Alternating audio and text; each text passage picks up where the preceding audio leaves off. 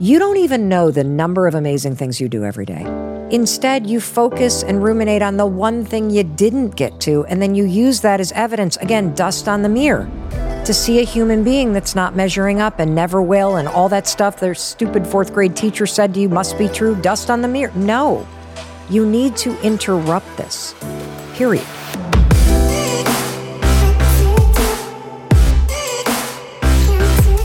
Hey everyone, welcome back to On Purpose, the number one health podcast in the world. Thanks to each and every single one of you that come back every week to listen, learn, and grow. And I am so excited to be talking to you today.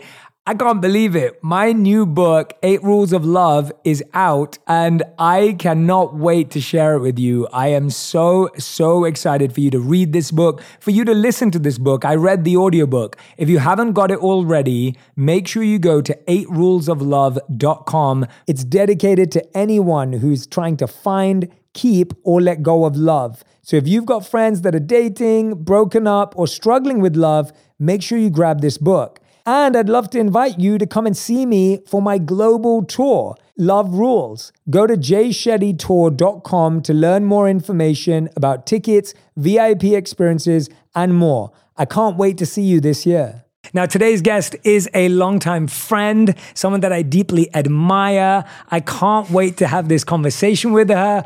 Her books, her audiobooks have been revolutionary. They've been absolutely phenomenal. And finally, I can't believe this is the first time we actually have her on Purpose. I'm speaking about the one and only Mel Robbins. For those of you that don't know, she's one of the leading voices in personal development and transformation and an international best-selling author. Her work includes the global phenomenon, The 5-Second Rule, and the upcoming book that we're talking about today, The High Five Habit. And you can join the High Five Habit Challenge through the link in our description. Plus, she has 4 number 1 best-selling audiobooks, the number 1 podcast on Audible, as well as signature online courses that have changed the lives of more than 500,000 students worldwide. Please welcome to On Purpose, Mel Robbins. Mel, thank you for being here. I love you. I gotta yes, there we go. Let's do both. I don't know if I can do the left one too. I think I just pulled a muscle under my rib. Okay. I can't believe this is your first time here. Well, first of all, thank you because you've invited me. And I just knew I wanted to wait until I had something truly extraordinary to talk to you about. And I do. That just shows how modest you are because you always have something extraordinary to talk about. But I too am happy. Today we're talking about this incredible new book, The High Five Habit. Take control of your life with one simple habit. This is a book that I want everyone who's listening right now to go out and order. I know we haven't even started the conversation yet, but I'm so confident in what I've read from the book, my conversations with Mel, not just online, but offline. And Mel, I know you have an interesting story about how this relates to me somehow, which you mentioned to me. Oh, I do. And I've been holding back since you walked in the room. I was like, save it for the podcast. Save it for the podcast. Can you reveal my connection with the High Five Habit? I sure can. Okay. So when I was coming on, it dawned on me what an incredibly deep and profound connection that you and I share around what we're about to talk about. Now, like everybody on the planet, I devoured your book. I literally dog-eared it. I highlighted it. And on page 7, there is a story that you tell that is a beautiful metaphor that illustrates the external influences that obscure our true selves. Mm. You know what story I'm talking about? I do. I believe it's, is it dust or is it me? Yes. Is that about the mirror and the dust? Yes. And so the story is all about this metaphor of up in this attic of the ashram, there's a mirror with a thick layer of dust. And when you look at a mirror that's accumulated a thick layer of dust, you can't truly see yourself, your soul, your spirit. And the dust comes from your life. It's not you. I'm going to get like super emotional already because the High Five Habit is how you wipe the dust away. I know. And when I was reading that, for anyone who's not watching right now, Mel is on the verge of tears. But if you're listening, when I opened up the High Five Habit and you tell that story for you, yeah, of you're looking in the mirror, as we all do in the morning, Yep. when we wake up to brush our teeth, and you're criticizing yourself. You're poking holes in your appearance, in how you wish you worked out more, how you've got such a long to-do list today, how you have no energy, how you'd rather curl up and watch TV and do nothing for the rest of the day. And that is an experience that we all have had more than we even think. Like, we've had that daily. A lot of us have had that for months and even years. And so it's amazing how that story also starts looking in the mirror. Yes. Tell us about what has changed about how you look in the mirror today with the high five habit. So I have been practicing this habit for a little over a year. And it all began in April of 2020. And this is not something that I was like, okay, I got to write a book. It's got to have a 5 in it. It's going to be 5 years since I've written a book. Thank you, dyslexia and ADHD. What am I going to write about? What am I? That's not how this happened. The high five habit saved me. It was a ladder that helped me climb out of a hole I had fallen into emotionally, physically, spiritually. And a year later, after practicing what is going to sound like a weird, stupid thing, which you will resist. And Jay, you and I are going to unpack this because it's sad why everybody resists it. It has to do with the dust that's accumulated. And I will tell you, after a year of practicing this, I don't even see a face or a body. I see a soul. I don't even have to high five myself. I still do because it feels good, and we're going to explain the science that is bananas about why this actually works for everybody who tries it, because this is not something that's new. You are tapping into programming that's already in your mind and body and now directing it back at yourself. It's incredible. I don't ever criticize myself. I don't ever see what's wrong. I see a human being who's trying, who deserves love and respect, and I know that it's my job to give it to her. You know, the 5-second rule, which I created, I don't know, over a decade ago, that's gone on to help me change my whole life. It's a little starting ritual and a brain hack that you can use to help yourself take the actions and change the thoughts that change your life. It helped me be more productive. It helped me get stuff done. The high five habit has changed who I am. It has deleted a lifetime of criticism and negativity from my mind, and it has reprogrammed the soundtrack to be somebody that's supportive and a cheerleader. It's extraordinary. That's so beautiful to hear, because I think so often we like to oscillate from one extreme to another. So people start by criticizing themselves. And then sometimes we've heard in the toxic positivity movement of, well, just tell yourself you're amazing and tell yourself you're incredible. And to me, that doesn't always work either, because we struggle to say it with feeling and meaning and belief. But what I love about what you're sharing with the high five habit is that it's actually looking at, no, you're trying. Let me be supportive. Let me be encouraging. Let me use my words to notice that which I want to grow and work on. But I'm not creating an artificial illusion of either criticism or perfection, both of which are unreal. Well, and here's the extraordinary thing. You don't have to say a word. You don't have to say a word. Like, one of the reasons why mantras don't work for so many people is you choose something you don't believe. And so as you stand before a mirror or you say it to yourself after a lifetime of beating yourself up, your brain's like, yep, no, we don't believe that, because you've told me the other opposite story for so long, I'm not going to buy it now. You know, I got to tell you, like, how this all went down, because it's in the kind of unfolding of the story that there's layer after layer after layer. So, you know, the backdrop of this is that it was, you know, I think we all have that moment when we knew that COVID was going to change your life forever. When was that moment for you? I was one of the optimistic ones. When it first happened, I was like, the world's going to deal with this in like a month or maybe 3 months. And so I think it was about 3 months in where I was like, okay, I have no idea how this is going. And this is not what I expected. So I'd say about 3 months in, I'd say probably around that June time. June 2020. Got it. Yeah. Well, for me, it happened on a Wednesday in March of 2020. Early, because I was taping my daytime talk show at CBS Broadcast Center, and they walked in and said they had found it in the building. And within 5 minutes, we had to evacuate. Show canceled. I'm fired from my dream job. I'm driving home to Boston, Massachusetts, which is where my husband and I have raised our kids. I see New York City disappearing in the skyline. Phone rings. It's our daughter who's studying abroad for college, and they're shutting down the borders. Then the other daughter, they're closing down the university here in California. We all get home, and speech after speech after speech gets canceled. And then a publisher I'd been working with on a totally different book concept cancels that contract. And now I've got to give money back that I've already spent. There's no PPP loans yet. I have no idea how I'm going to make payroll. My kids are in a complete state of crisis and breakdown because their lives are now just imploding before their eyes. I'm worried about the world. I'm worried about frontline workers. And I feel the weight of the world on my shoulders.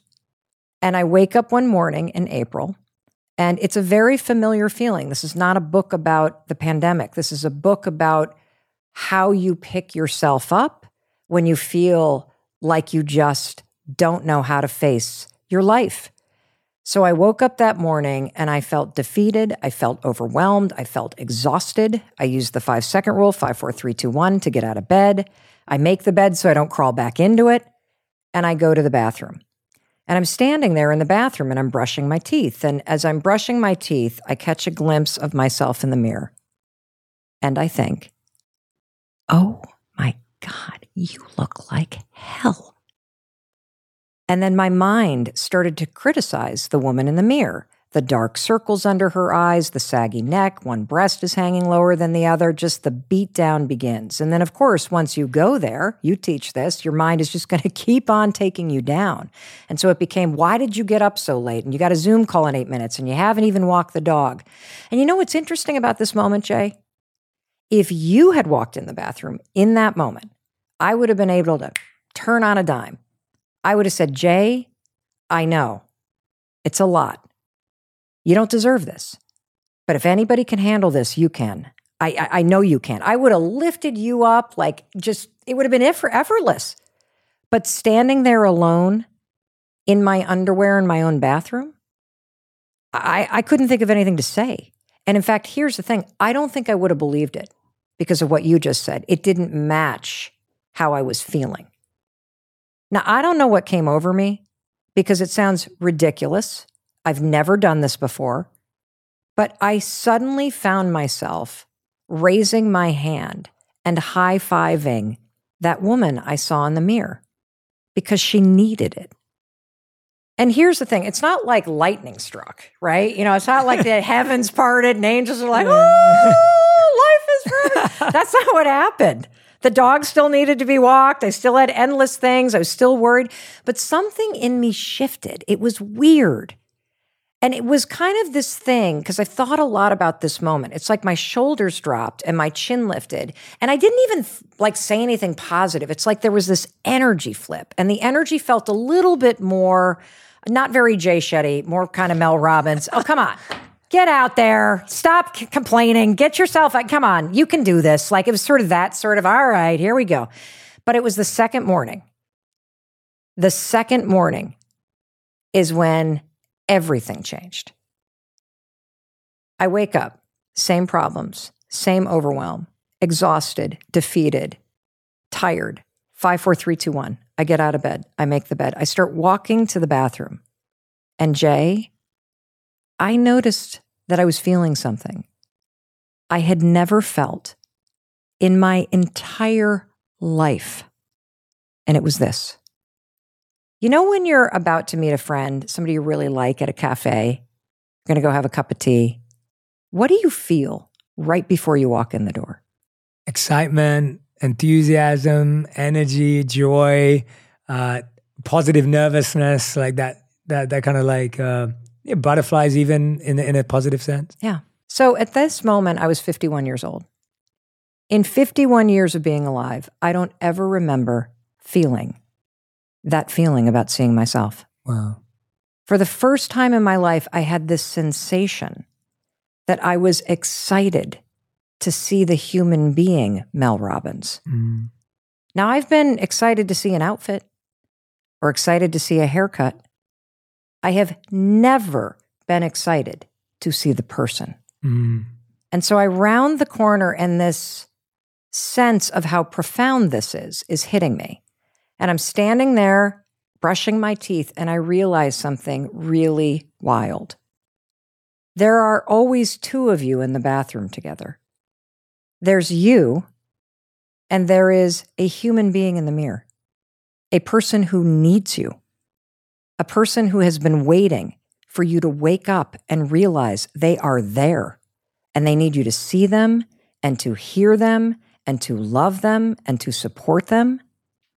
And so what's interesting, because you brought up morning routines, right, is that we all talk about the importance of setting our day up because it's how it ends up. We talk about gratitude and meditation and we know the extraordinary benefits of it.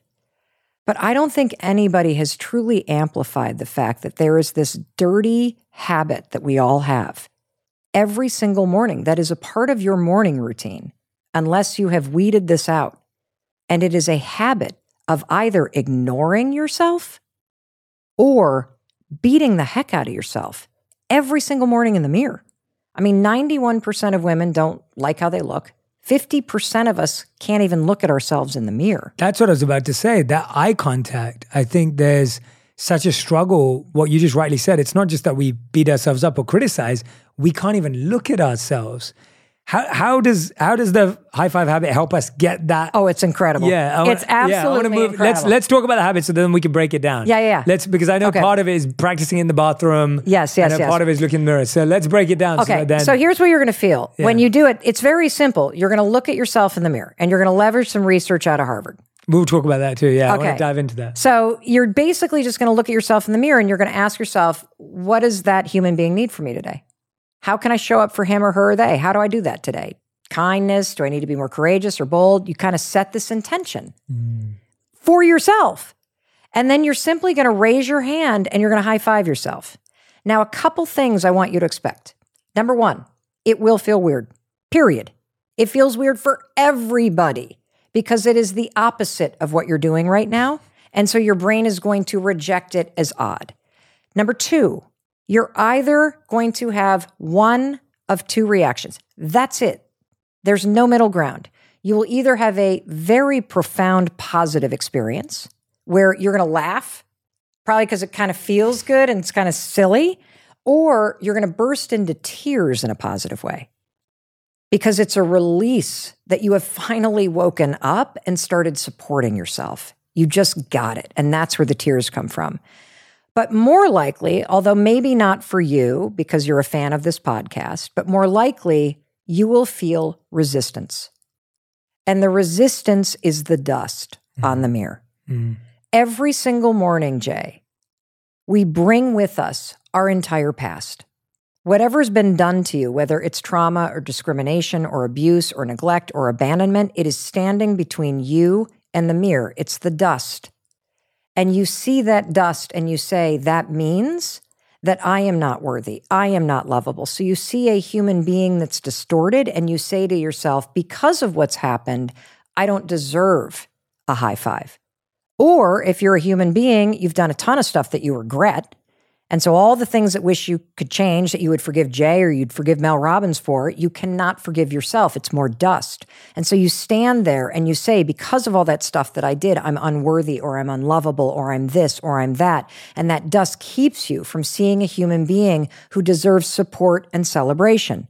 Or another form of the dust, which is the resistance, is that you actually believe that you do not deserve to be celebrated or supported unless you have the bank account or the number on the scale, or you drive in the car or live in the neighborhood, or your hair is less kinky, or you're this or you're that. And so you withhold the very support and celebration that you need in order to change your life from you because you haven't done it yet.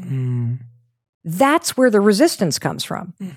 And so I'm here to say you got to try this for 5 days because it's going to feel weird. You're going to resist it. And what's going to happen is you'll notice as you raise your hand, and this is where the science gets amazing. As you raise your hand, Jay, you will go from thinking this is weird or thinking this is stupid to silence. And this is explained by science. There is a field of study called neurobics. Neurobics is a word that I did not invent. It is aerobic or physical movement with new neural pathway development.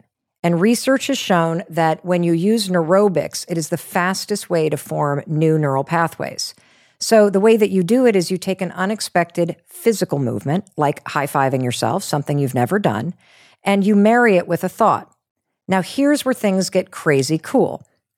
You've been high-fiving people your whole life. You've been receiving high fives your whole life. So, Jay, when you high-five somebody, what are you communicating through the gesture?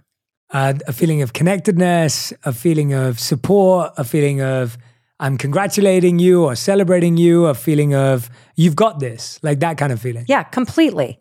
All of it is programmed in your subconscious brain.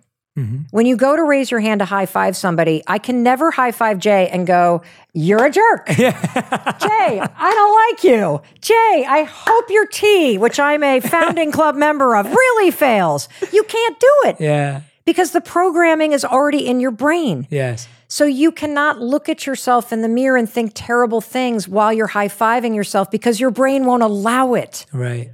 It is programmed to think something different. And as you repeat this every day, just 5 days, dear God, give me 5 days of doing this, you will override the critic and you will reprogram your mind to associate belief, love, encouragement, support, resilience with your own reflection. This is why I don't even see myself in terms of a body anymore. I see a human being that I love, that I support, just like I would a friend or a child that I love unconditionally. It's mind-blowing, but that's not all. So I talked to our pal, Dr. Daniel Amen, and this isn't even in the book. This is just something I learned 2 weeks ago. He went bananas when I talked about this thing. So Jay, when you high-five somebody else, your brain drips dopamine. Mm-hmm. The reason why when you do this, even on a low morning, you get a boost in your mood and a little bit of clarity, is you get a drip of dopamine by high-fiving yourself. Wow. Again, because the programming is already in your brain. You're just now turning it from everybody else and giving it to yourself. Yeah. And there's a second thing that's super cool. So Dr. Amen was explaining, he said, Mel, when you leave the bathroom, you feel kind of peppy, right? And I'm like, yeah, it's kind of weird. He said, well, let me tell you what that is. He said, your nervous system is encoded with celebratory energy. When you wave hello, you're raising your arms. When you cross a finish line, you raise your arms. When you hug somebody, you raise your arms. When you high-five somebody, you raise your arms. When you do this every morning, especially when you're going through a challenging moment, your nervous system recognizes the celebratory gesture and gives you a jolt of energy. Mm. Is that not incredible? It's incredible. And it makes so much sense. Yes. And I love, you have this incredible ability to make personal development feel like a light switch. Mm. You would never think it's that simple, but we all every day flip on a light switch, we expect the light to come on, we flip it off and it goes off. And with the high five habit and the 5-second rule, I feel they're both light switches. They're this really tiny action, but this really big result that just instantly happens, right? What you're just saying now, what you just said about everything Dr. Daniel Amen told you, those are massive responses to a really simple action. I mean, just raising your hand to just high-fiving. And so I feel like you do that beautifully. You really have this art in simplifying things into seconds worth of advice. And what I love about that is that's why our brain has less excuses. Because if you're like, Jay, I really need you to take out like 20 minutes of your day to do this new thing. Everyone goes, where am I going to find 20 minutes? You're literally talking about, again, 5 seconds. Yes. And how long does it take to high-five yourself? Even less, probably. Yeah. And you don't have to say anything. You don't have to feel anything. You just have to do it. And what's already programmed in your body, it does. You're right. It's such a beautiful light switch. It flips it on for you. And I want you to do it right after you brush your teeth, because you got to get that crap out of your mouth so you don't spread the dragon breath on everybody. Let's get the crap and the dust off the mirror. Yeah. So you're not spreading that negativity throughout your day and you're walking into your day feeling like you have your own back and feeling that life force that you were born with and being reminded that, yeah, life may be hard. yeah, I may have screwed things up, but I know I'm still here trying and I deserve to feel supported. And so I'm going to tap into this to send myself out into the game. Yes. You know, one of the really cool studies, I'm sure you loved the study about the NBA teams. I know you've talked about this yourself. This is both common sense and science. How does your favorite sports team begin the game? By high-fiving each other to send yourself out into the game.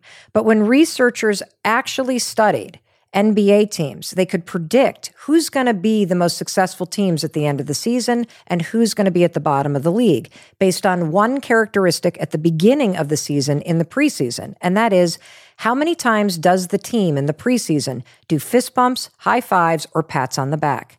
And what they found is it's the teams that do that the most in the beginning have the winningest record. And the question is why? Well, the reason why is these gestures are more than gestures. They are symbols of trust and partnership. They build momentum.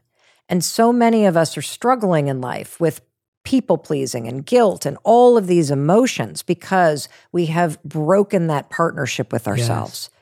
And this is a way every morning after brushing your teeth, we're going to stack this habit. Put the toothbrush down, pick up your hand, look yourself in the mirror and say, how am I going to show up for that human being today? And seal it with a high five. That's it. That's it. That's it. And what I love about this book, for those of you who are listening, you'll have to get the book to see this, is you have these beautiful pictures from your community and beyond of people actually practicing it.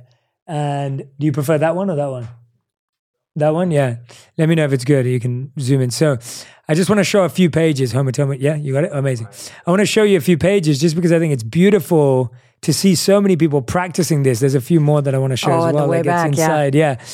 I think, the ones at the back, but there's also these, the one of you is really special to me. That one, I have to show that one. I really like that one because to me, that was chapter 2. Yeah, that one to me was brilliant. This is when Mel discovered. Had I known right? this was going to be the photo with my retainer in and my bed head. Yeah, that's the best. But it's beautiful because I love how practical it is. I love how everyone can give it a go. I really believe everyone who's listening right now, we can all take 5 days to give this a go. Even if you think it's silly, which I don't think you will because you love this podcast and you love Mel and you love everything that we're talking about.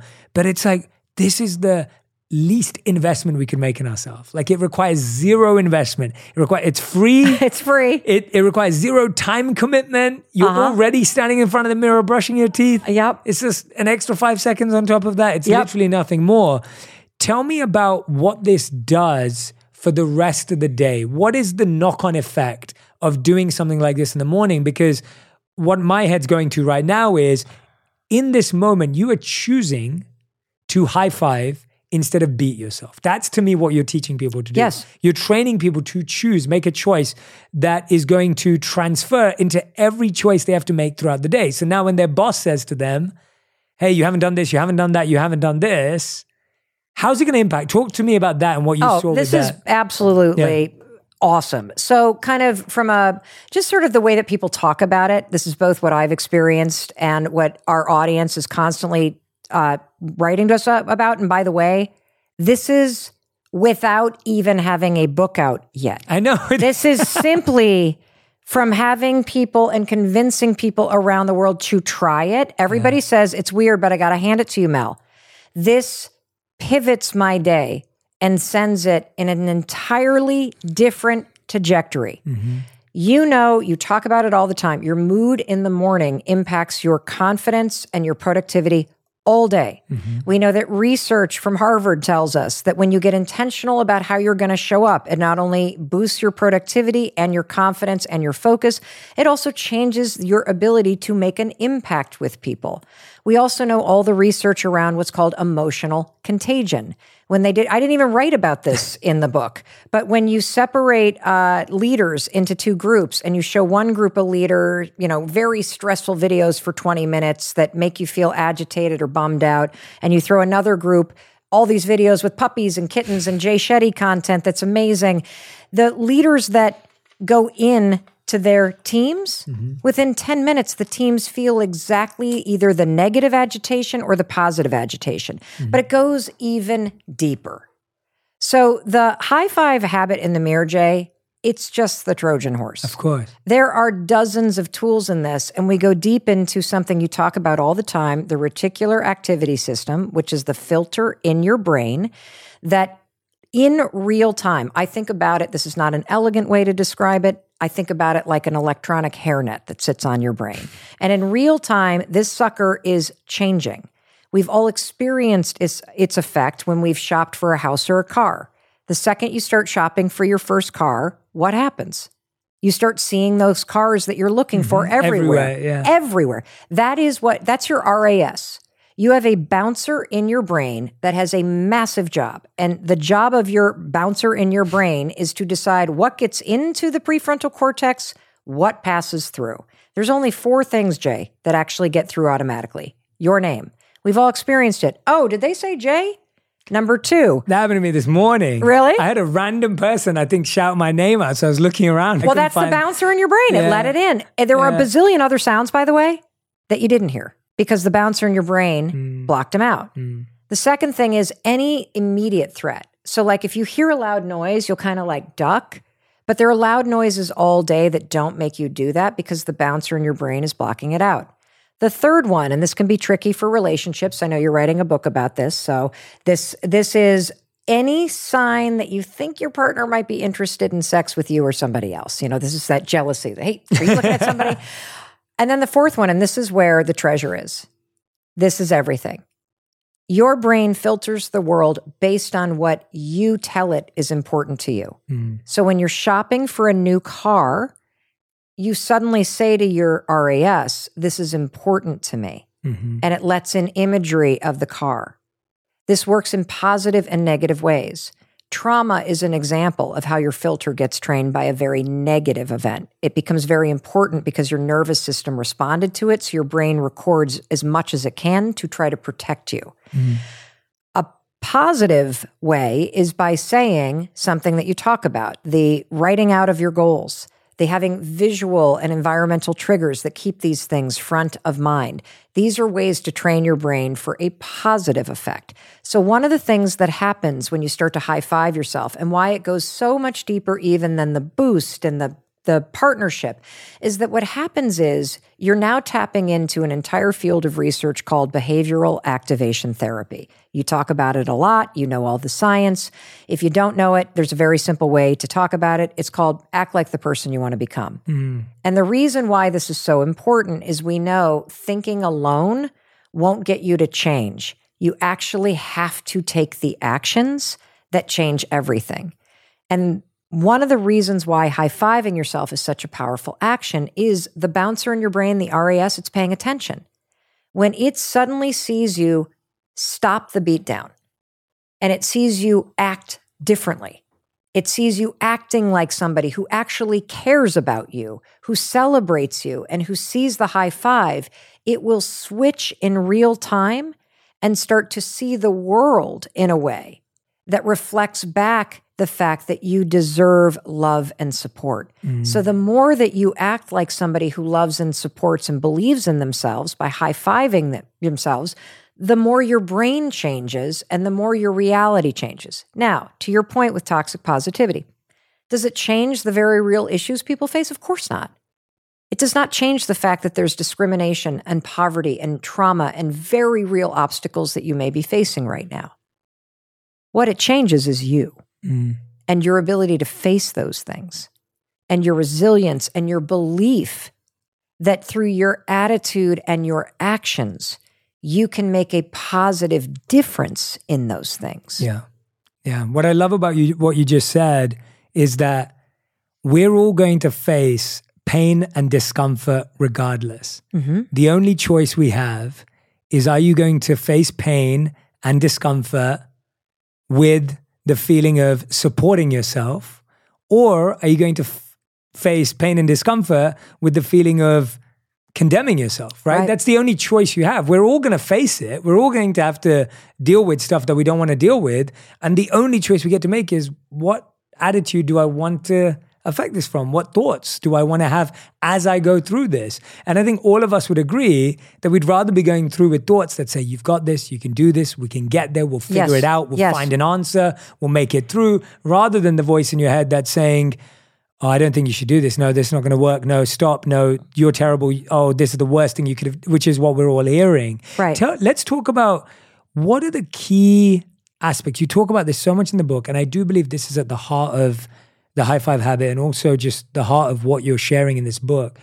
What are the key principles of how someone deals with themselves when they love themselves, when they care for themselves? What are those key tenets, those key values that we can draw ourselves to and measure against and say, am I doing that for myself? Does that make sense? Like, am I creating that for myself? Because I feel like we know, like we always say, and some of this is similar, but we always say, oh, if your child's, and you have children going off to make friends at school, we always say, well, be kind, ask them, you share advice, but we've never been told how to have a relationship with ourselves. What are the key principles to having a positive relationship with yourself? It's a fabulous question. So I think at the heart of it are two foundational habits that you need. And one you already mentioned. It's being kind to yourself.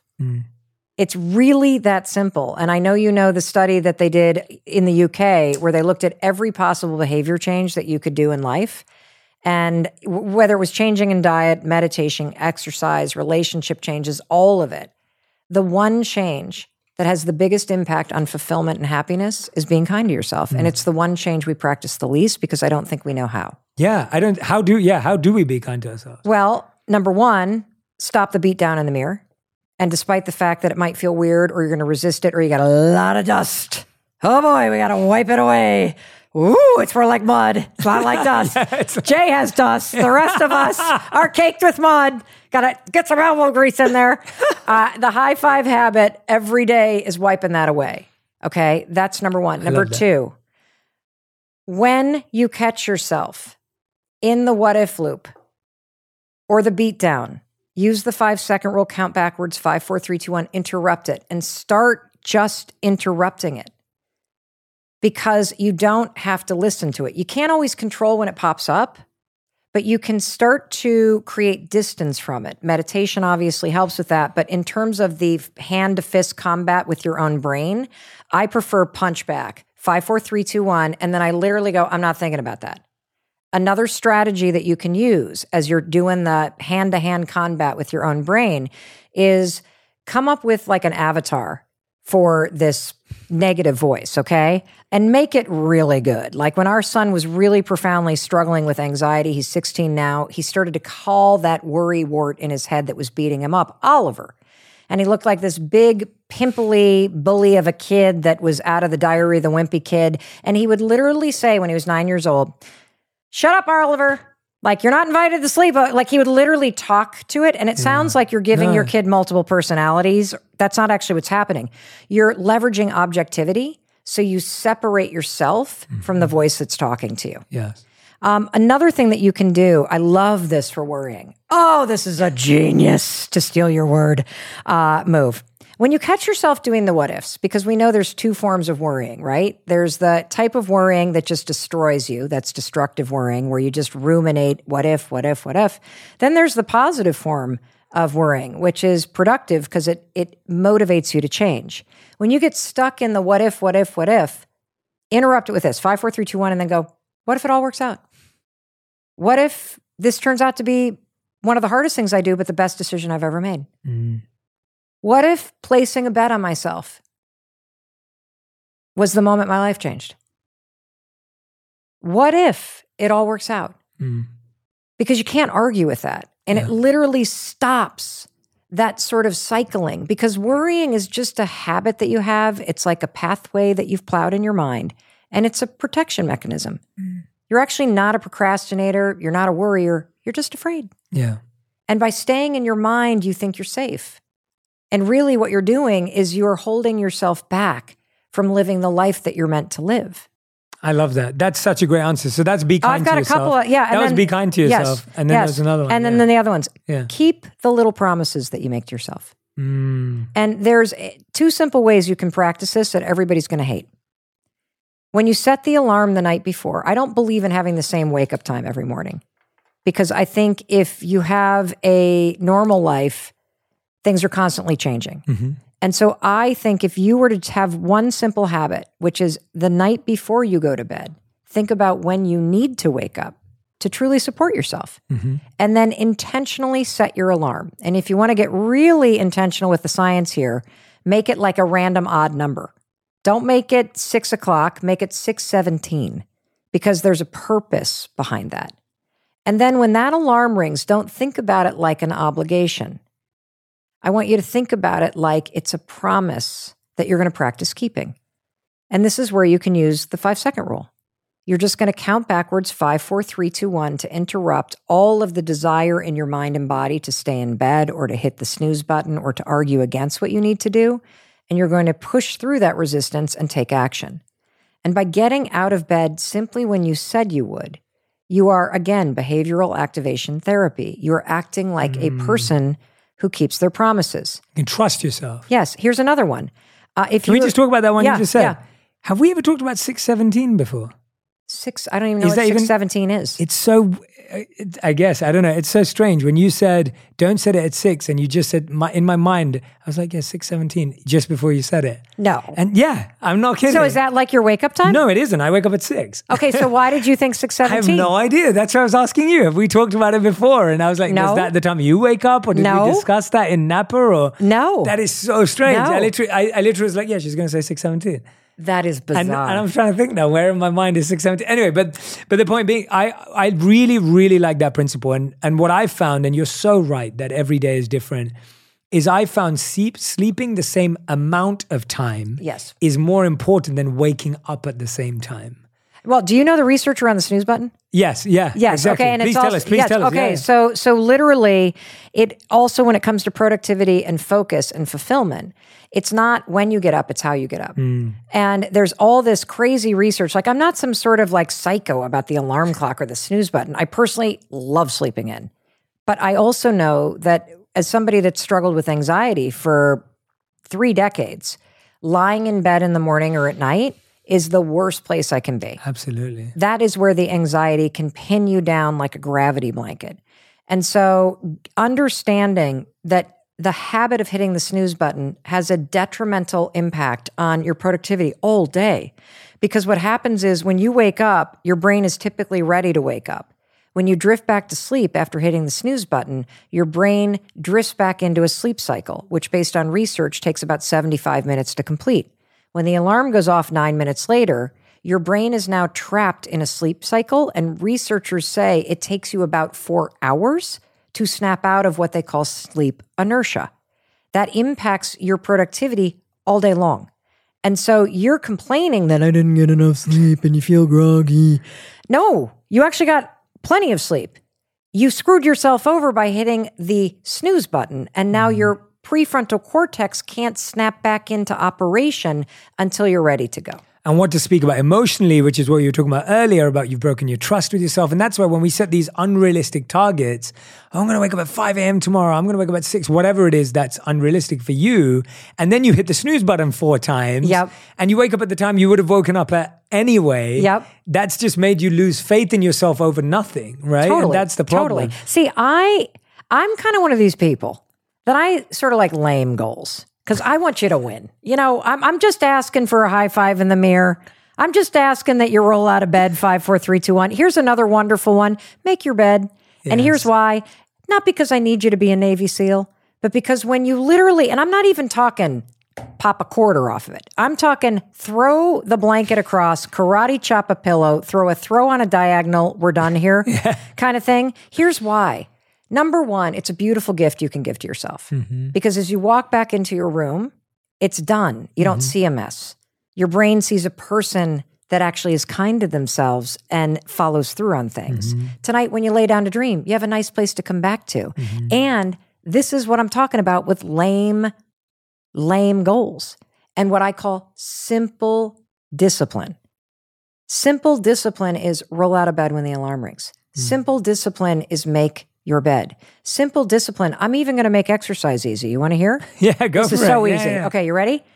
Tonight, in your closet, get your exercise clothes out, lay them on the floor, put them right in your way so you can't step around them. Because then they're there as a trap on your floor the next morning. Again, you don't have to think about it. You're like, oh my gosh, stepping over them is you breaking a promise. When you pull them on, I know you're more likely to exercise today because they're already on your body. And so, but in my book, we're practicing simple things here. So you get a high five just for pulling the tights on, man. Like, I'm not even going to count exercising. If you get the exercise clothes on, we've gotten up, we've made our bed, we got our exercise. Now we're going to high five the mirror. Honey, you just got 4 wins. You've only been up for 20 seconds. This is the Mel Robbins program. This is how you build trust with yourself. Yes. By setting really small goals. Little tiny promises, because you're building a new muscle. And the most important promise in all of this is how you treat yourself in the mirror. Because as you know, Jay, that relationship that you have with yourself is the foundation for every relationship that you have. If you can't look yourself in the eye, you will never be able to allow somebody else to love you because you don't first love yourself. If you struggle with people pleasing, that's not about other people. That's about your insecurity with yourself. So it comes back again to this simple discipline of looking at yourself and learning how to be secure with the one human being you spend your whole life with. And the only way you're going to start being secure with who you are is when you start accepting and loving who you are, no matter where you are, whether you exercise today or not, whether you blew it yesterday or not, whether you really are trying hard and winning or not. I love that. For me, making my bed also improves my relationship with my wife because she happens to wake up earlier than me. And therefore, we have a rule in our house. Whoever wakes up second does the bed, which means I end up doing the bed. But I don't like that rule because my husband gets up first. So anyway, I also have to do my bed. But my wife also likes to have like 20 pillows on the bed. So there's more pillows on the bed than there is a bed. And so I really don't enjoy doing the bed because I have to like organize these pillows. Now, does she do the karate chop? Do you have to have the karate chop on the pillow? I have to do the karate chop. I have to lay the throw. I've got to put 3 pillows, one behind the other. I mean, it's like real work. But by the time I finish doing that, I'm like, I can do anything. Yes. But I love all these principles you're talking about. But the biggest thing is the theme that's underlying all of them is celebrate, congratulate, build trust, which you're so right that this, if anyone's listening and thinking, oh, well, if I celebrate these little things, then I'll never do anything big. No, it's the other way around. It's that if you build trust with yourself, doing these little things, you'll trust yourself with bigger things. And anyone that you see that's doing big, bold, incredible things today is because they trusted themselves with the tiny, small, incremental changes. And so when Mel's saying, celebrate just putting the gym clothes on, she's saying that because if you celebrate that, you'll notice that, hey, I can trust myself for this. Let's talk about celebration because for both of us, and I also see this in you, and I think, when we're in Napa and we're with all our friends, I feel that celebration is something that everyone struggles with the more successful they become. And because the goals get bigger, the time length of the next project gets longer because it's harder. It's like launching a TV show as you did, or you wrote another book after 5 years. There's more pressure this time because the last thing was incredible and now you're doing something bigger. I find like we live in this world where it's easy to stop celebrating. Did you find that, or have you always found time for yourself to celebrate your wins and your successes? I'm just asking on a personal level. The honest answer is that I think it wasn't until I discovered the high five habit that I profoundly realized how much self-hatred I was dealing with. And despite everything else, Well, and this I think is a really big piece of the power of this, especially if you're somebody who's achievement oriented. And everybody that listens to this podcast feels a big calling and wants to do more in the world and make a bigger difference and a bigger impact. There's a real danger that's very common, Jay, that you start to marry, or you've always married, being worthy or lovable with what you're doing and what you're achieving. And it works both ways in terms of if you don't have the number on the scale, it means, again, the dust on the mirror. You are not worthy because you haven't achieved it yet.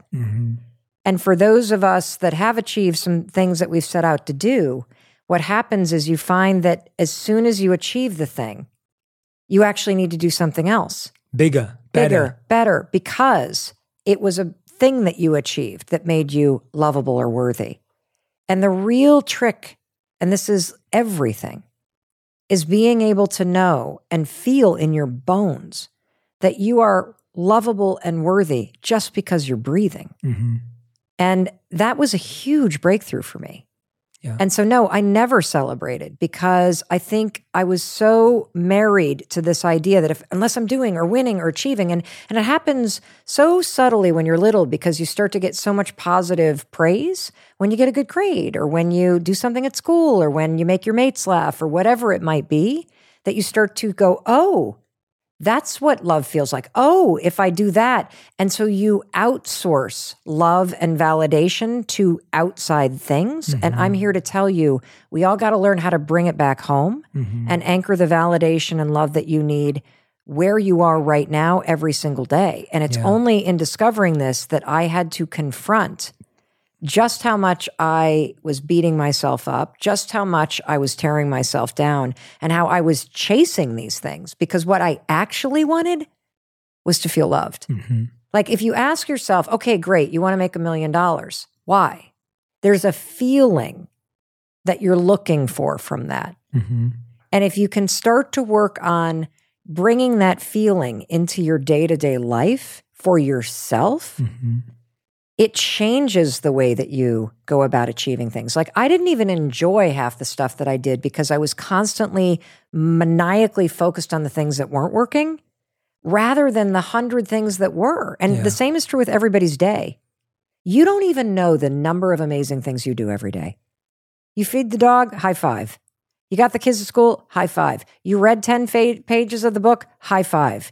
You said a nice thing to a stranger, high five. You got something done at work, high five. You got through 70% of your inbox, high five. Instead, you focus and ruminate on the one thing you didn't get to, and then you use that as evidence, again, dust on the mirror, to see a human being that's not measuring up and never will, and all that stuff their stupid fourth grade teacher said to you must be true, dust on the mirror. No, you need to interrupt this, period. Yeah.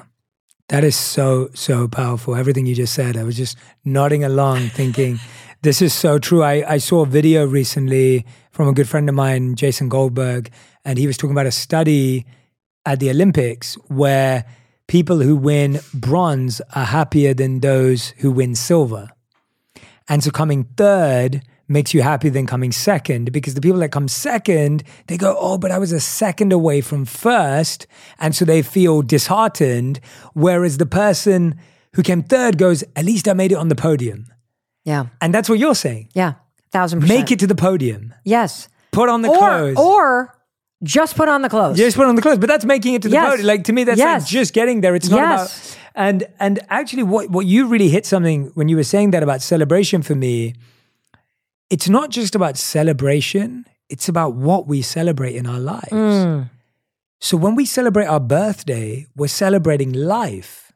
When you're celebrating an achievement, you're still celebrating a thing. Yes. And so celebrating life, when you're celebrating your breath, when you're celebrating your life force, your energy, your soul, the ability to love, the ability to be kind, the ability to have relational exchanges like we're having right now, that's what you celebrate. Because if you only celebrate things, now you're waiting for the next thing. And I actually learned that completely from my wife, Radhi, whether it was consciously or unconsciously. She didn't even know what she was doing. This was totally all in my own head. But I realized that every time I reached a new external peak or a new thing, I expected to receive more love from her. I expected that she would think something more cool of me. And the answer was she didn't. She loved me the same. And I would always wonder, why does she not love me for this? Like, how does she not respect me? How does she not feel it differently? I mean, look what I'm doing. Look what I've achieved. And when I kept working with that thought, and I reflect deeply, and I love breaking down my own thoughts and figuring it out, and I really get stuck in there, I realized that my wife loves me for my life and who I am, not what I do. Yes. And so she unintentionally trained me and taught me to disconnect my value from what I do to who I am, which is what she loves me for. And I realized that that was so much more beautiful and so much more powerful and so much more meaningful to be loved for who I am than what I do and achieve. Yes, and here's now an even bigger thing. Please. You already do this, but as you're listening to Jay and I want you to actually grasp how profound it would be if you could feel that way about yourself. if you could always just look in the mirror and see a human being that's trying and that's worthy of a high five, and a human being that failed and okay, we're going to brush it off and that's worthy of a high five. Somebody who is running the marathon of life that you are going to celebrate every step of the way. And, I also want to take this and flip this in the opposite, because I think this is where people really get mucked up. This happened in my own marriage. And it's only a recent discovery between Chris and I. And that is that we had the opposite thing happen, Jay. So when Chris and his best friend went into the restaurant business and they poured 7 years into it and gave it their go, and at the end of the day, they sold it, for pennies on the dollar to the next investor, and they did not return the profit that they had hoped they would return to their investors. Now, what was interesting about watching this all go down is that our best friend, who was Chris's partner, was able to leave the experience and go, okay, entrepreneurship. I'm so proud of us. We put in so much work. We built something amazing. We had an incredible brand. We were incredible leaders. Did we return the profit? No. But that's not everything in life. Mm-hmm. And he moved on. My husband could not. He literally said, because I didn't achieve, because I failed, I am a failure who is not worthy of love. And for 7 years, he has walked into a bathroom with the dust that has said, I am a failure. And so as you have been looking for, why doesn't she love me more? Somebody who fails goes, how can you still love me? Mm-hmm. And it's only until, it doesn't matter how much I love the guy, it doesn't matter how much I build him up, and I'm so proud of everything that he's done and all the stuff that Chris is doing, and he's had a massive breakthrough in this. And part of it is through the high five habit because of the resistance. But I can't do that. Look at the failure that I've been. Mm-hmm. If you don't love yourself, you won't allow somebody else to love you. Yeah.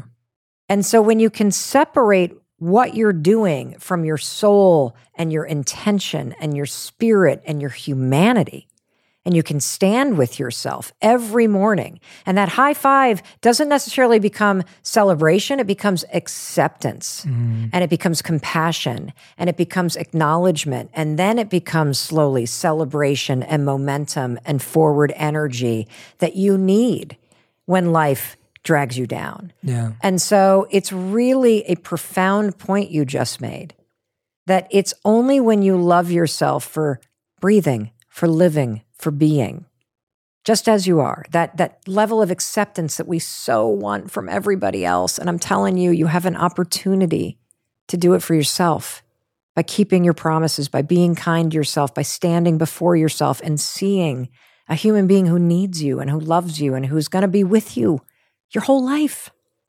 It's beautiful. It's amazing.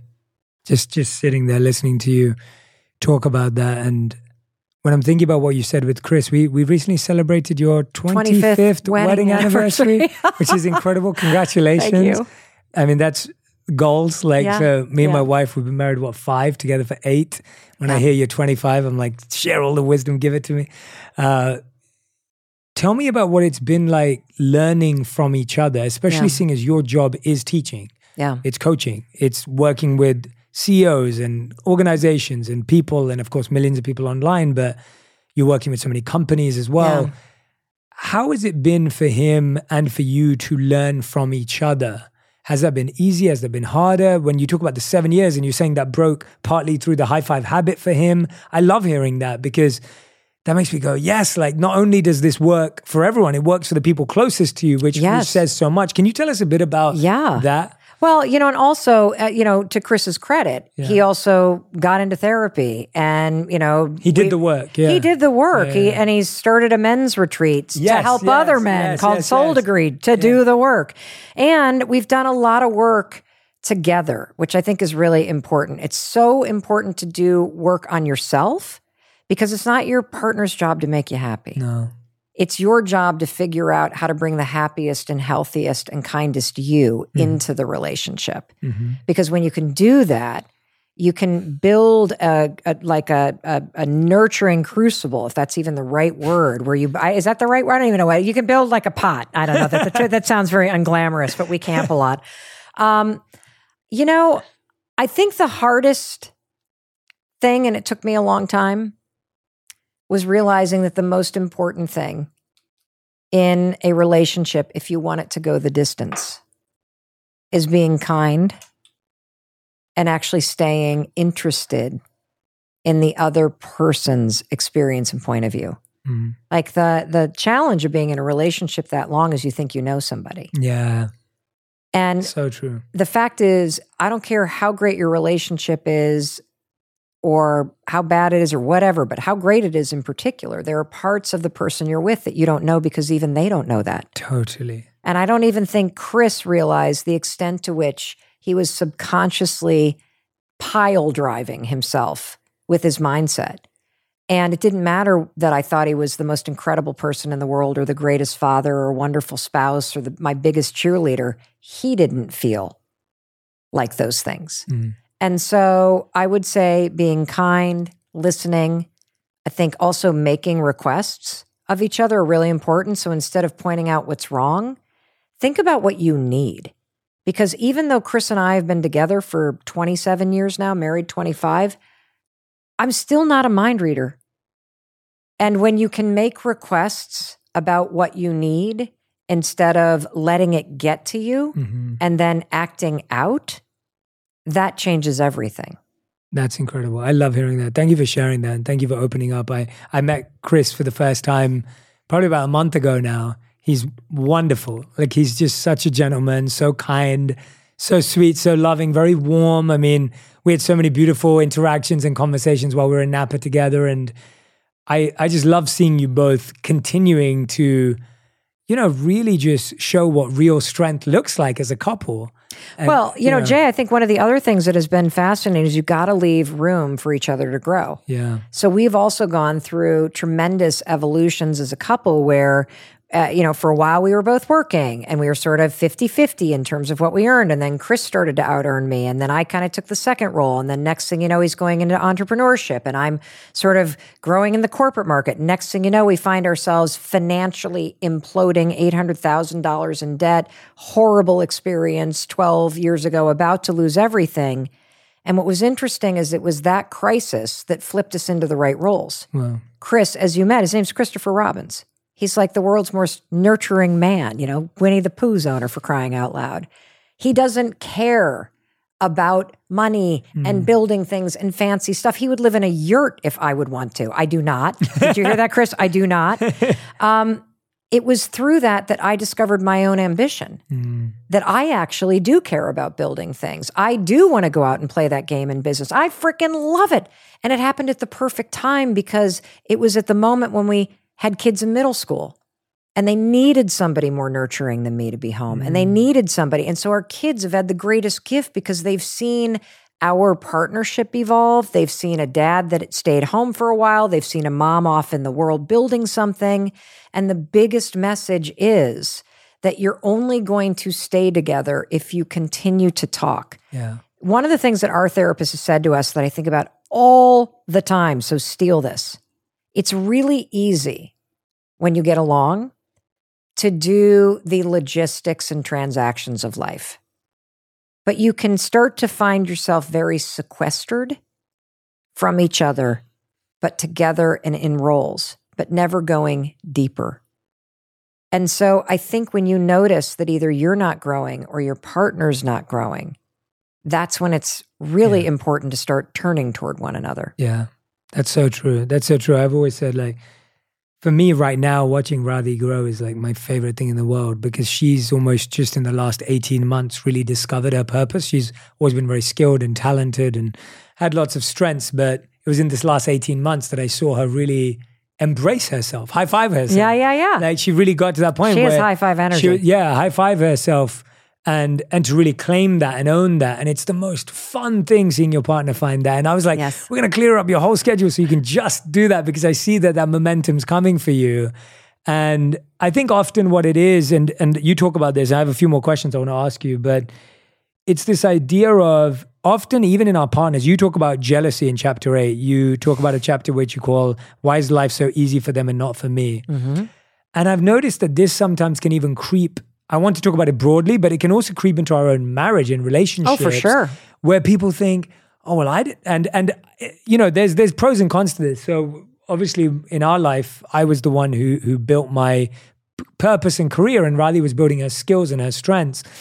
And it's so easy to get caught up in the mindset of, well, I didn't have someone who was going to help me out when I started out because I didn't. And you can even have that in your own relationship, and it can be so poisonous and toxic in your own relationship. But you also talk about how jealousy can be used as a tool. Oh, yeah. So I wanted to hear about that because I think we do live in a world today, whether it's in our own relationships, whether it's broadly, we always look, oh, it's easy for them. It's not for me. Oh, everything's working out for them. It's not for me. I work even harder than that person does, but they're winning. I'm not. I'm more talented and skilled than that person. But so when you're feeling, how do you use that as a tool? Okay. So I love that you asked this because this is a powerful tool. First of all, we all misunderstand jealousy. Mm-hmm. You think jealousy is hatred. That's not what it is at all. Jealousy is desire. Mm-hmm. That's all that it is. And when it starts to bubble up and consume you, and it used to consume me like crazy. I used to be just like that person that you were talking about, Jay. Jealous of everybody. Jay, I hate Jay. Jay has a podcast. Oh, I hate Jay. Jay's been at this longer than, look at all those followers that Jay has. Oh, of course, he lives in LA. Of course, he's got a, I could just, woo, spin it all. But here's the thing. This is the coolest part about jealousy. You ready? You cannot be jealous of someone or something that you don't truly desire. I'm not the least bit jealous of somebody who has the most extraordinary apartment in New York City. I don't want to live there. It's not meant for me. Jealousy is a clue. It's a directional signal. It's a dot on the map of your life, and the desire is blocked by fear or comparison or insecurity or stress or whatever. And so when you start to recognize, oh, interesting, there's jealousy. Well, I'm jealous of Jay. He's got this incredible podcast that's reaching millions of people. He's making this huge difference. What is it about that? Is it about Jay?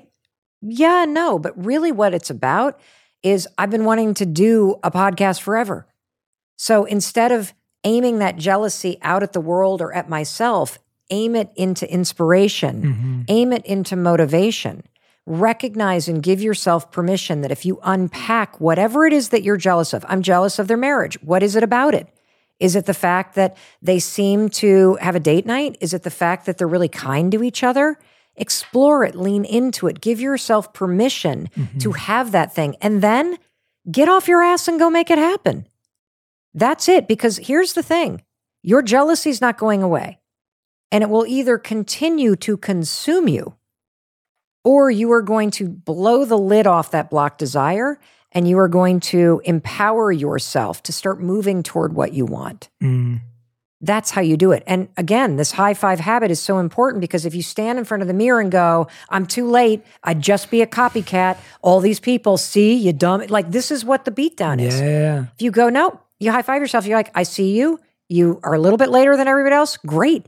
They're guideposts on the map of your life. Yeah. All these people are your co-creators. Everybody you're jealous of is literally somebody that is running point for you. Totally. But you haven't allowed yourself the permission to unpack it and actually question and go on an inquiry that's so rewarding of, well, wow, what is really calling me about this? Yeah, I think that's so true. And I love seeing jealousy that way. And you said something there was really important that I want people to catch on if they didn't, is jealousy is a tool when you're self-aware. Like you are self-aware. I don't want an apartment in New York. Hence, if someone has a stunning apartment in New York, I don't feel jealous. But a lot of us, our jealousy is just scattered because we don't know what we want or what our dream truly is. So then everyone's dream feels exciting and better than ours. And that's why I think what you said is so true when people actually can develop a little bit of self-awareness of what is my genuine dream. Because I remember I talk a lot about like when you don't find your purpose, you're jealous of everyone. And when you know your purpose, then you become jealous in your space of your purpose. And at least it narrows it down. But it's like when you don't know, it's like I could look at a singer and be like, oh, I wish I could sing. Like, oh, I should have had that. Or if and I know I can't sing to save my life. So when I have that self-awareness, I can detach. Okay, don't need to be jealous of Justin Bieber. I'm not Justin Bieber. That's okay. Right. Or like Cristiano Ronaldo. I love soccer. I adore soccer, but I was never good enough to play soccer in for the Premier League club or whatever. So I can let go of that. And that's why I think self-awareness is so important. It is. Because otherwise jealousy will just drive you crazy. And I think that's where it starts, that jealousy can be a tool when you actually know yourself. Well, and jealousy, let's take this a step further, actually can help you know yourself. Yeah. Because I think what Justin Bieber and, the soccer player have in common is they are living full out. Yes. Their life force is on display. Yes. That's what you're attracted to. Yes. And so if you were to even take all your scattered jealousy and sit with a cup of amazing tea and calm yourself down and, like we haven't even talked about high-fiving your heart, which is a way to flip your nervous system into a calm state and map it all out and be like, oh, interesting. All these people that I'm jealous of, that I follow online, that I obsess over, that I like their posts, it's their life force. Yeah. It's their artistry. It's the obsession with an art. Yeah. Yes. And so there is a common theme there, and it can help you gain the self-awareness. Absolutely. I want to ask you one last question before we get to final 5. This is about a chapter that you call, How About I Start Tomorrow? And I love this because I think so many people will be listening to this and be like, okay, tomorrow I'm going to start doing this. And that's, we all know that. Okay, next Monday. Okay, no, 2022. I'm going to read this book January 2022, right? People, we start thinking like that. Tell us about how that mindset doesn't help us. Do it tomorrow? Yeah. Are you kidding? So first of all, motivation is complete garbage. Everybody's sitting around waiting to feel like it, Jay, and this is a recipe for never seeing your dreams come true and dying with a lot of regret. Thank you very much. Welcome to my TED Talk. This has been very inspiring. No, seriously, I want you to understand that you will never feel ready to do things that scare you. You will never feel ready to jump off the cliff. You will never feel ready to take that leap. And the reason why is based on science and research. Your brain is designed to protect you, and change requires risk. And so you are protecting yourself by saying maybe tomorrow. This is where the 5-second rule comes in super handy. So if you are constantly procrastinating, you probably have a bias towards thinking, and you can use the 5-second rule to literally push yourself to take action. All you're going to do is count backwards, 5, 4, 3, 2, 1. That's it. I know it's as dumb as the high five. It's as simple as the high five. It has profound research behind it, because what you're doing when you start counting backwards, and you have to count backwards, it does not work if you count up. It doesn't work, because counting backwards, 5, 4, 3, 2, 1, requires you to focus. When you focus, you flip the switch and your prefrontal cortex turns on. This is a starting ritual that interrupts the patterns of overthinking, of fear, of anxiety, of procrastination, of comparison that are making you go, tomorrow, not today. I don't feel like it. 5, 4, 3, 2, 1. Your prefrontal cortex turns on. That's the part of the brain you need to either learn new behavior or take action that's inspired. So now when you get to 1, you got a shot at doing something different. So move. And here's the real secret to this. The second you started counting, you actually made a decision to change. So the counting is the Trojan horse to the bigger thing you're avoiding. 5, 4, 3, 2, 1 launches you through the resistance, and it pushes you into action. That's the only way you're going to change.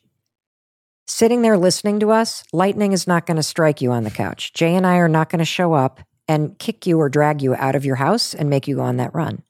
If you want to change your life, you must make a decision to change your life.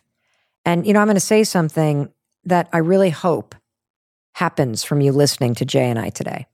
I think it's very easy to sit in this moment in your life and to look back at your life and to see how everything that's ever happened to you, positive and negative, is a dot on the map of your life that has led you here.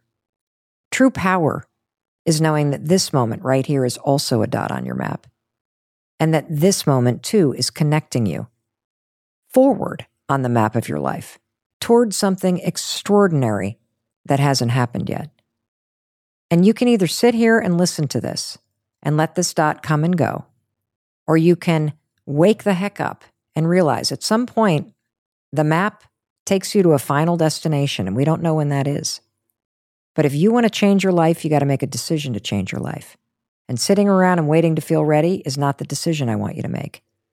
So when you're done listening to this, 5, 4, 3, 2, 1, I want you to turn toward that thing that you've always dreamt of, that you've been waiting to do, and you go. And you move toward the thing that is meant for you, because that's the only way you're going to get there. The one and only Mel Robbins, everyone. The high five habit. Mel, we end every episode with the final 5, which suits you perfectly, with the 5-second rule and the high five habit. It's like we planned it. And this is our fast five. So every question has to be answered in one word to one sentence maximum. Oh, okay. So I give one sentence. Yep. Yeah. Okay, so the first question is, what is the best advice you've ever received? Never leave a bathroom without high-fiving yourself in a mirror. I love it. All right, question number 2. What is the worst advice you've ever received? Someone else can make you happy. Absolutely. They can make you a cup of coffee. Yeah. They can't make you happy. A lot of people hear that. It's very true. I didn't get to ask you this probably, but I want to hear about it. Tell us about high-fiving your heart, hand on your heart. Oh, this is incredible. So this comes from research from Dr. Judy Willis, and this is why this is so important. Right now, I think everybody's nervous system is in a state of fight or flight. If you feel constantly exhausted, stressed out, you can't focus, you're on edge, you're waiting for the other shoe to drop. And honestly, what we've just lived through, the human body is not built to sustain that level of uncertainty for that amount of time. So what you're going to do to high five your heart is we're going to teach you how to flip off your fight or flight nervous system and flip on your parasympathetic, calm, cool nervous system. And so here's how you do it. It's very simple. You're going to take your hands and push them on the center of your chest, and you're going to take a deep breath, blow it out, and then you're going to repeat these 3 sentences. I'm okay. I'm okay. I'm safe. I'm safe. I'm loved. I'm loved. And some mornings, you might need to do it 53 times. What's happening, and what do you feel, Jay, when you do that? I feel, on a physical level, I feel like my heart rate's slowing down. I feel like my body's become more relaxed. In an emotional or mental capacity, I just feel a sense of more stillness, a sense of more clarity and certainty. Exactly. What you're doing on a scientific level is you're tapping into a treasure in your body called the vagus nerve. Now, you talk about this all the time. It runs from your seat to the top of your head, through every major organ, through your vocal cords. There are lots of ways you can strengthen the vagus nerve. It is the on-off switch between your stressed out nervous system and your cool, grounded one. And so every morning, I want you to high five your heart.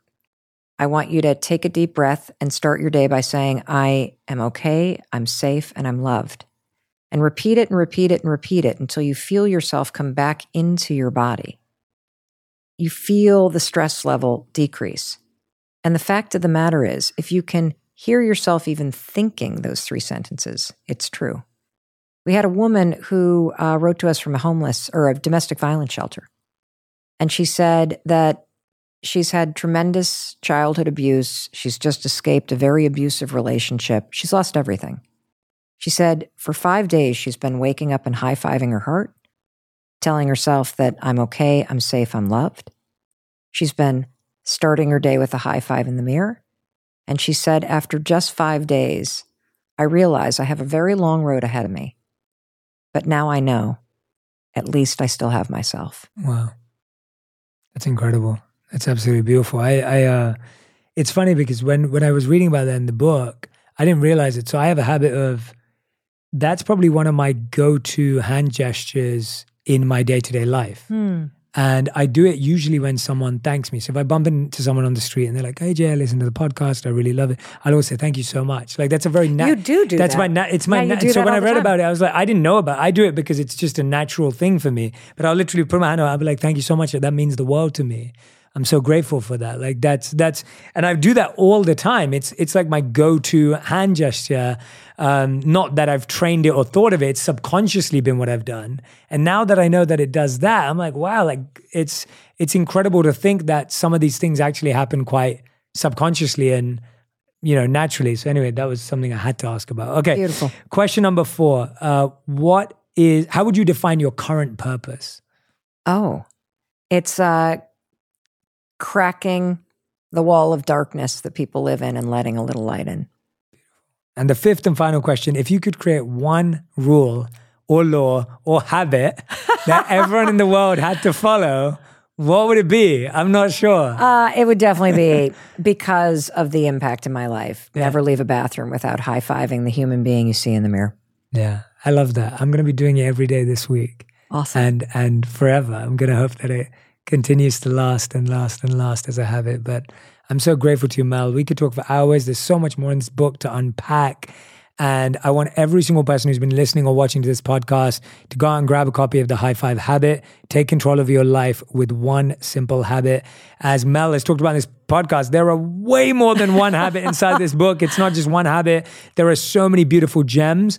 And I always believe when you deeply study a habit, it becomes easier to implement it. You can hear about something or read about an article or hear that little nugget of wisdom. But if you study a habit, the implementation is that much deeper. Mel, you have a High Five challenge. Yes, Jay. That's coming up. And you're partnering with me on it. Yes, Jay's going to do it. So it's a 5-day challenge to help you break through and wipe away the dust on, or the mud in my case, with the elbow grease on the mirror. And it's 5 days of literally teaching and tools. And here's the best part, a massive global community that's going to be high-fiving you back. It's free. Come play with us. Come be with us. Let us give you the lift that you need right now, because you not only need it, you deserve it. That's amazing. Thank you, everyone who's been listening and watching. I want to make sure that you tag me and Mel on Instagram with all the reflections, all the insights, anything that Mel said that resonated with you. Please tag Mel and I on Instagram, on Twitter, on Facebook, whatever platform you're on. We love seeing what resonated with you, what connected with you. And don't forget, you can help someone else with this by just passing it on. Just simply sharing it is you taking part in impacting the world and improving the world around you. Share it with your mother, your father, a sister, a friend, a partner, your children. It could be an amazing habit for them to train just starting right now. Imagine they had this since they were 5 or 6 or 7 or 10. It could be amazing to see where it goes for them. So please do not deprive anyone of the growth that's possible for them by resisting pressing share or passing this along to a friend. Mel, thank you so much again for making the effort to be with us physically, for writing this beautiful book, for showing up in the way that you do and sharing your energy. And I'm so grateful that we got to, I'm doing it now. I'm so grateful that we got to spend this time together. And I am so excited for this to get out into the world. I can't believe the impact it's already had and the impact that it's going to have. So as Brendan would say, I sense something amazing is about to happen. Oh, thank you. So thank you for being one of those people ahead of me that I used to be jealous of, but I now see is a light on the path. I love you. I love you. It is such a joy to watch you live your purpose and light the way for so many of us. I am honored to be your friend and to walk beside you and celebrate you every step of the way. Jay Shetty. High five. I love it. I love it. And it's actually totally the opposite way around. I made a really important decision about a company that I worked with based on you. Was it a good one, I hope? It was a great one. And so we could talk, but there was, the admiration was very mutual. I loved what was happening in your world and your career, and I made decisions based on that. So awesome. Just want you to know that. Thank you. Thank you, Mo. Thank you. If you want even more videos just like this one, make sure you subscribe and click on the boxes over here. I'm also excited to let you know that you can now get my book, Think Like a Monk, from thinklikeamonkbook.com. Check below in the description to make sure you order today.